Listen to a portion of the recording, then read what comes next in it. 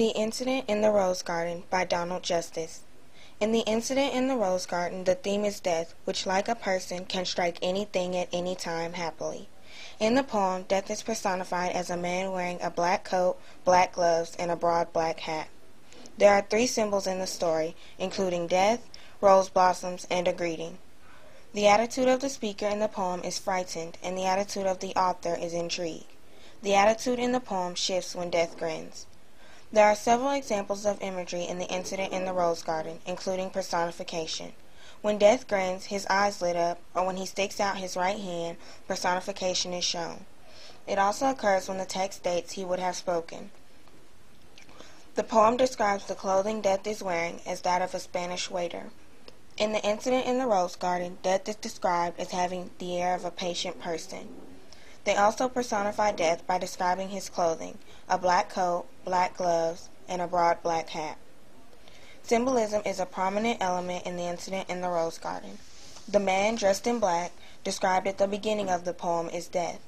The rose blossoms that death pinched off represent life. They represent the lives that death has taken without reason and without guilt. When death holds out his hand in greeting towards the end of the poem, shaking it symbolizes you killing yourself. It is ironic that death would hold his hand out in greeting, because the word greeting is usually associated with a positive connotation. But in this case, the poet is trying to say that by shaking death's hand, you are actually killing yourself. The attitude of the speaker is frightened. The shift of attitude for the speaker occurs in stanza 1 when the speaker states, "Once more before I die."